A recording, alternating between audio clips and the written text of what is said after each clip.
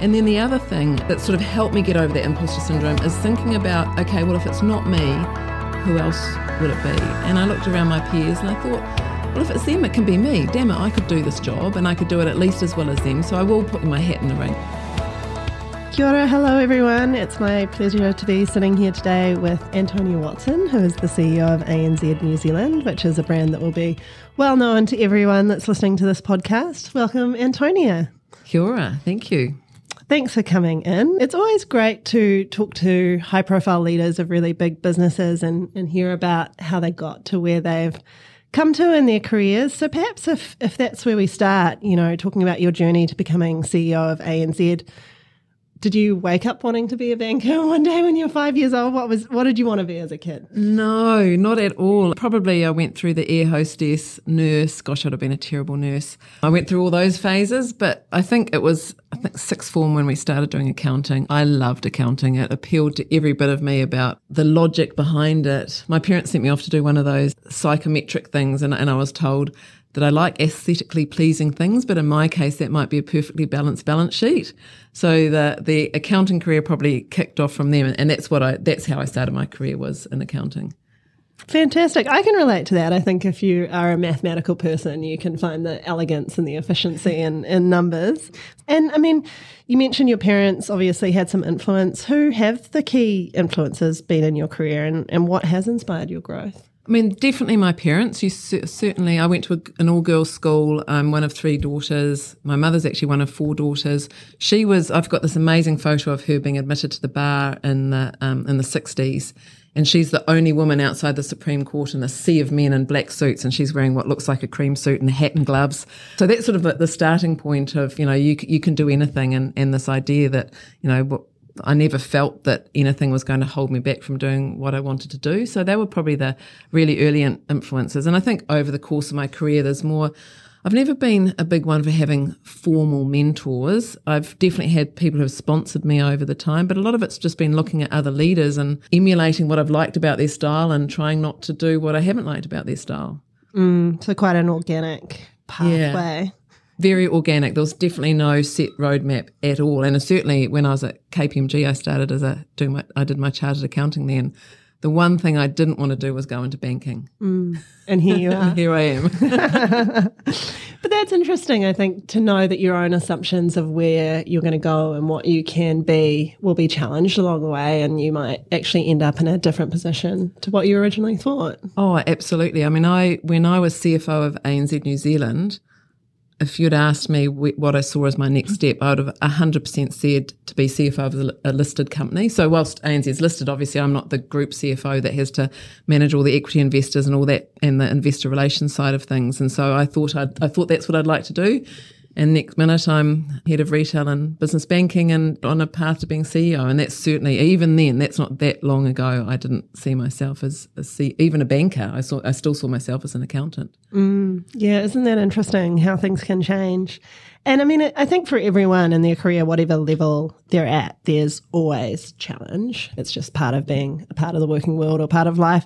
What have been some challenges for you along the way, and how have you overcome them? Always, learning a new role, and a part of that is listening to the people that work for you or you work with. A big challenge I've overcome somewhat is imposter syndrome. I mean, I still think in this role, one day someone's going to find me out and realise how on earth did we make her CEO of ANZ New Zealand?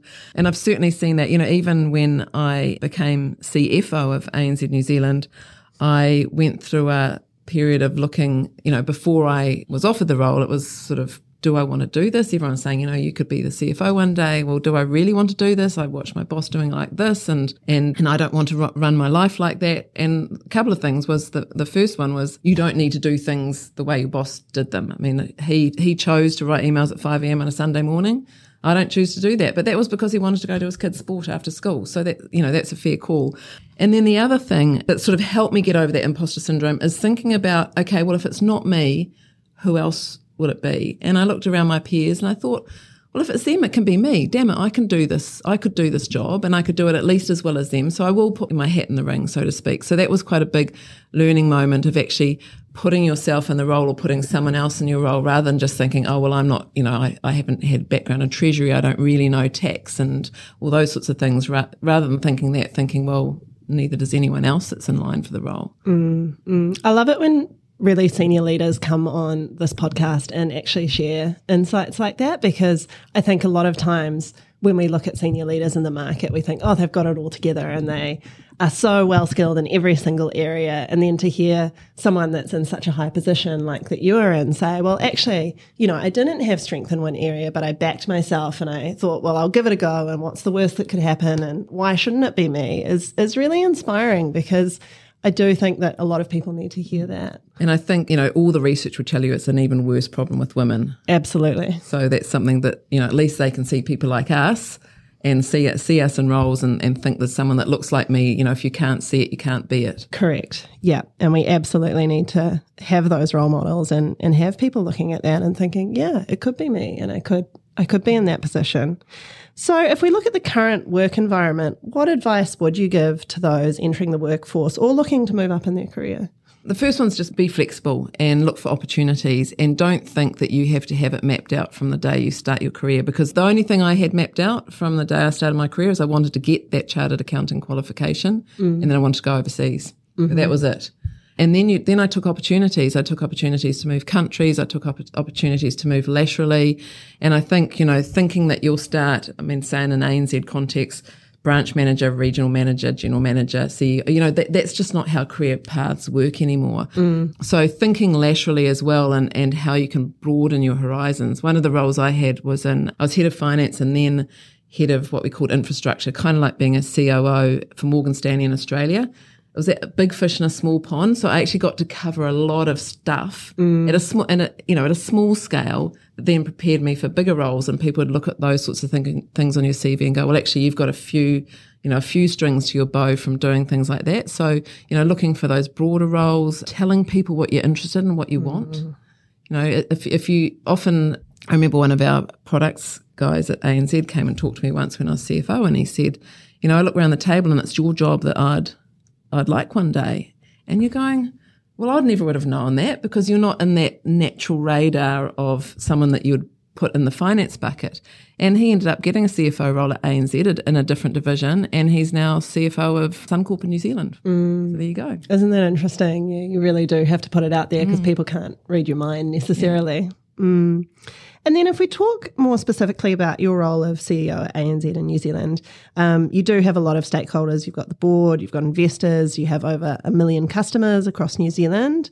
What do you think are the most important skills as CEO to sort of balancing all of those needs and meeting those needs? We've got more than 2 million customers. I think the biggest thing about it is remembering all the stakeholders, sort of not forgetting. Yeah. I've sort of got two bosses. My formal boss is Sir John Key, the chair of our board, but I've also got a reporting line into Australia to our group CEO. You can't forget that there are both those stakeholders. You can't forget, and I think that's something we realise far more in business these days when you talk about ESG and all those sorts of things. There's so much more stakeholder-wise than just your shareholders. There's regulators, there's society in general. There's far more focus on pure profitability and more what you're giving back to society. So the number one thing is just not forgetting about them, and when you're thinking about something, thinking through all those groups of stakeholders, almost that stakeholder map. What is this person going to think? What is this group going to think? And just remembering that you've got all these stakeholders. It's a lot to keep in balance. And then, specifically in that role as CEO of ANZ, what would you say are some of the biggest learnings that you've had? The first cab off the rank in this role was resilience. For those who know the history of how I got the role, there was certainly ANZ was in the spotlight at the time, and there was a big loss of trust in our staff because of some circumstances with my predecessor, and we were in the paper every day, and I was being personally talked about in the paper every day, and I'd wake up every morning feeling sick, physically sick. Great for the weight loss, by the way. But then over time you sort of realise that these roles actually do come with a spotlight, and you learn to live with that spotlight, and you grow a thick skin. If you read all the comments and social media on some posts now and then, you'll probably want to go and curl up in bed again, but you either don't do it or you realise that that's part of what comes with the role. And I think that learning that resilience that you get from the spotlight, I think, was a really important lesson for me. The other thing too that sort of comes with that as well is understanding that your influence. You forget. I just feel like I'm me and I'm the same old person. But if I say something that someone at work calls it the A-bomb, if I say something or do something, it gets noticed. And, it might be off the cuff, but someone might take it really seriously. So you have to remember that you've sort of got a big stick or a big wand, whatever you want to call it, in your hand when you're in a role like this. Yeah, it is. It's a big role to fill. And I do remember reading your interviews around that time, and one thing that you said in the Herald, I think, that really stuck with me was they're not talking about me when they're being negative. They're talking about the role, and I have to separate. And I always thought that was a really great way to express it, because CEOs are in such tough positions and people do make really tough comments, and you do kind of need to remember that behind that's a person and they have a whole other home life, and that work is not their entire world. So that was a Julia Gillard. I went on a sort of a Zoom call, I guess, with her in a small group over COVID that I was asked to do, and she was the one. When someone said to her, how did you cope with when you were Prime Minister? And she said that I put Julia Gillard, the person, and Julia Gillard, the Prime Minister, into two different boxes, and it was such great advice. Definitely something to remember. And what would you say are your key milestones and achievements while you've been a CEO of ANZ New Zealand? Oh, that's a hard one. I mean, it's already been 4 years. I mean, the first one was rebuilding the trust in that time frame in 2019, and we did that. We got that achieved over the course of that year, which was really great, because we then went into COVID, which was sort of the next milestone. And, we went into COVID with, I guess, the rebuilt trust, and actually improved our engagement score over that period of time, which isn't, there's plenty of businesses around the world that went the opposite way, as someone told me the other day. But, being able to give our staff a sense of their importance as part of the response to COVID, be constantly communicating, being able to just give them the certainty that they would have roles and that we'd keep paying them, because it was such an uncertain time. But they played just an amazing job with our customers in terms of helping them, because you remember, we sort of forget how uncertain it was then. You didn't know what was going to happen with your job. You didn't know how long it was going to last for. You couldn't leave your house.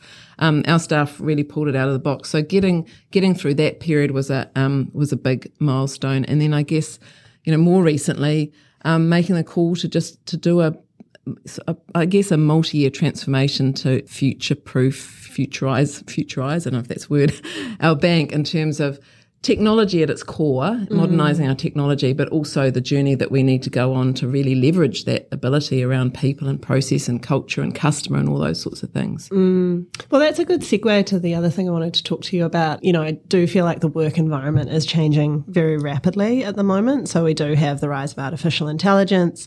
We've got a whole new generation of workers coming through. Maybe can you talk a little bit more about how you are preparing yourself for the future of work in that context? Yeah, it's multifaceted, I think, is the overarching thing. Even now, I mean, we've done so much work on diversity and inclusion over the years, and I'm super proud that my leadership team is more than 50% women, which I think would be pretty unusual in banking worldwide. But despite that, we still don't look like our community overall, and we don't look like our customer base overall. And that is part of the future of work, because part of the future of work is what's going to happen to our demographics in the future. And it's going to be significant. The Pākehā base of the workforce is not going to be the size it is anymore. That's because our communities that are growing are not Pākehā. And if we're not better at getting the Māori, Pacifica, Asian up and through into the senior roles, we won't have a workforce to choose from in the future. So if we're really thinking future focused, that diversity is something we absolutely have to think about. And then the other big thing is the skills. That the skills will be different. They'll be, more of the mechanics of the jobs might be done by, straight through processing or potentially AI, but you're still going to need that warmth, the human touch, the ability to talk to a person, the ability to advise your customers. We'll need more in the sort of data techie space. Risk has been a big focus of ours across all things. We've always been very good at things like credit risk and market risk, but all the non-financial risks that are appearing these days. So, there's a few cohorts of capability that we're really looking to build as well. Yeah, absolutely. I think risk register spreadsheets are growing longer and longer. And what are some of ANZ's more longer term goals? I think it's that future fit, right? I mean, we're in a privileged position. We've got, over 2 million customers. We're in this amazing position to enhance and look after their financial well-being. And the tools that we have to do that are getting better and better and better. So it isn't just, you don't only have a conversation with a customer these days face-to-face when they come into a branch. I mean, no one virtually ever comes into a branch. There's all these other tools that we've got, from in-app pop-ups, from personalised communications that we can do to help our customers on that financial wellbeing journey. So, being future fit about being able to do that is very much a long-term goal. And I think that's a really interesting aspect of banking as a sector, is that it really is lifelong relationships with customers. It's from when parents set up a bank account for the baby when it's born, right through to, you're 101 and you're maybe dealing with some estate things. Yeah. It's a whole lifelong relationship. Yeah, and that's exactly right. And I think that's why when you think about the conduct and culture journey we've been on, since probably prior to the Australian Royal Commission, why is that? Because we've got a lifelong relationship. You don't buy, go and buy a tube of toothpaste and the relationship's sort of over. The product is enduring, so we have to take responsibility for that and make sure it remains fit for purpose and all those sorts of things. Absolutely. And what makes you personally excited for ANZ for the next 5 to 10 years? Well, I talked about, I guess, our role in customers' financial well-being, but I guess the other thing too, when you think about some of the big challenges that we have as a nation, I think it's not just New Zealand, there's things like housing, infrastructure, climate adaptation. I really think that banks have got a role to play in that, and we can play a role. So it's really exciting that we can hopefully help with those big, hairy challenges over the course of the next few years. Yeah, we're definitely at an inflection point, I think, for development, and we will see that over the next decade. It's been awesome talking to you this morning. One thing we do at the end is end with our quickfire round, so we'll crack into that. What are your favourite hobbies outside of work? Eating, drinking, cooking, the things that I eat, walking and reading. Mm-hmm. And what is your favourite book or podcast that you've read or listened to lately? So I couldn't recommend more the Thursday Murder Club series by Richard Osman. It's set in a retirement village in the UK, but the characters, and it's just hilarious. But the most recent one, so book 4 I've just read, is called The Last Devil to Die, and its plot is around romance scams, which is incredibly topical for me as a banker, but having that fictionalized, the real challenges that people go through and the criminal networks that run these things was fascinating.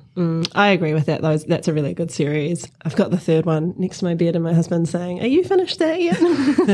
Because he wants to read it too. I just love Elizabeth. I like Joyce. Joyce is hilarious. The characterizations are just brilliant. Yeah. So pick those up if you haven't read those. What's your favourite quote? One I heard lately, which I think's really apt these days, is "Have strong opinions lightly held." Because you can feel that this polarisation of opinion at the moment, and the absolute unwillingness from people to look at other sides. And I think that, all very well have the strong opinion, but also be open to being convinced that, yours isn't the only right, so to speak. And I would imagine that's very important for you as well in your role. What is the best piece of advice that you've received? Someone once told me, "Fake it till you make it." And that was quite a good way of helping overcome that imposter syndrome, because that was about, standing up with your hands on your hips, I am good, I can do this, I can speak in front of all these people, and sort of talk yourself into acting the part until you start to get the degree of comfort that you can actually do it more easily, by nature. 100%. And last but not least, what is your definition of success? Probably very corny, but being happy with your life. Well, thank you so much for coming in today. It's always nice speaking to the most senior leaders in the market, and we really appreciate your time. Thank you for having me.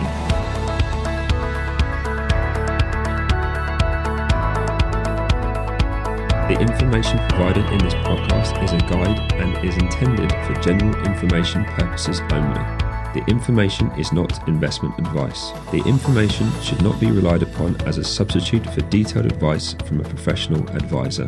The podcast may contain opinions or forward-looking statements, and actual results may vary from what is expressed in this podcast. The views expressed in this podcast are those of the presenter or guests and do not necessarily reflect the views of NZX.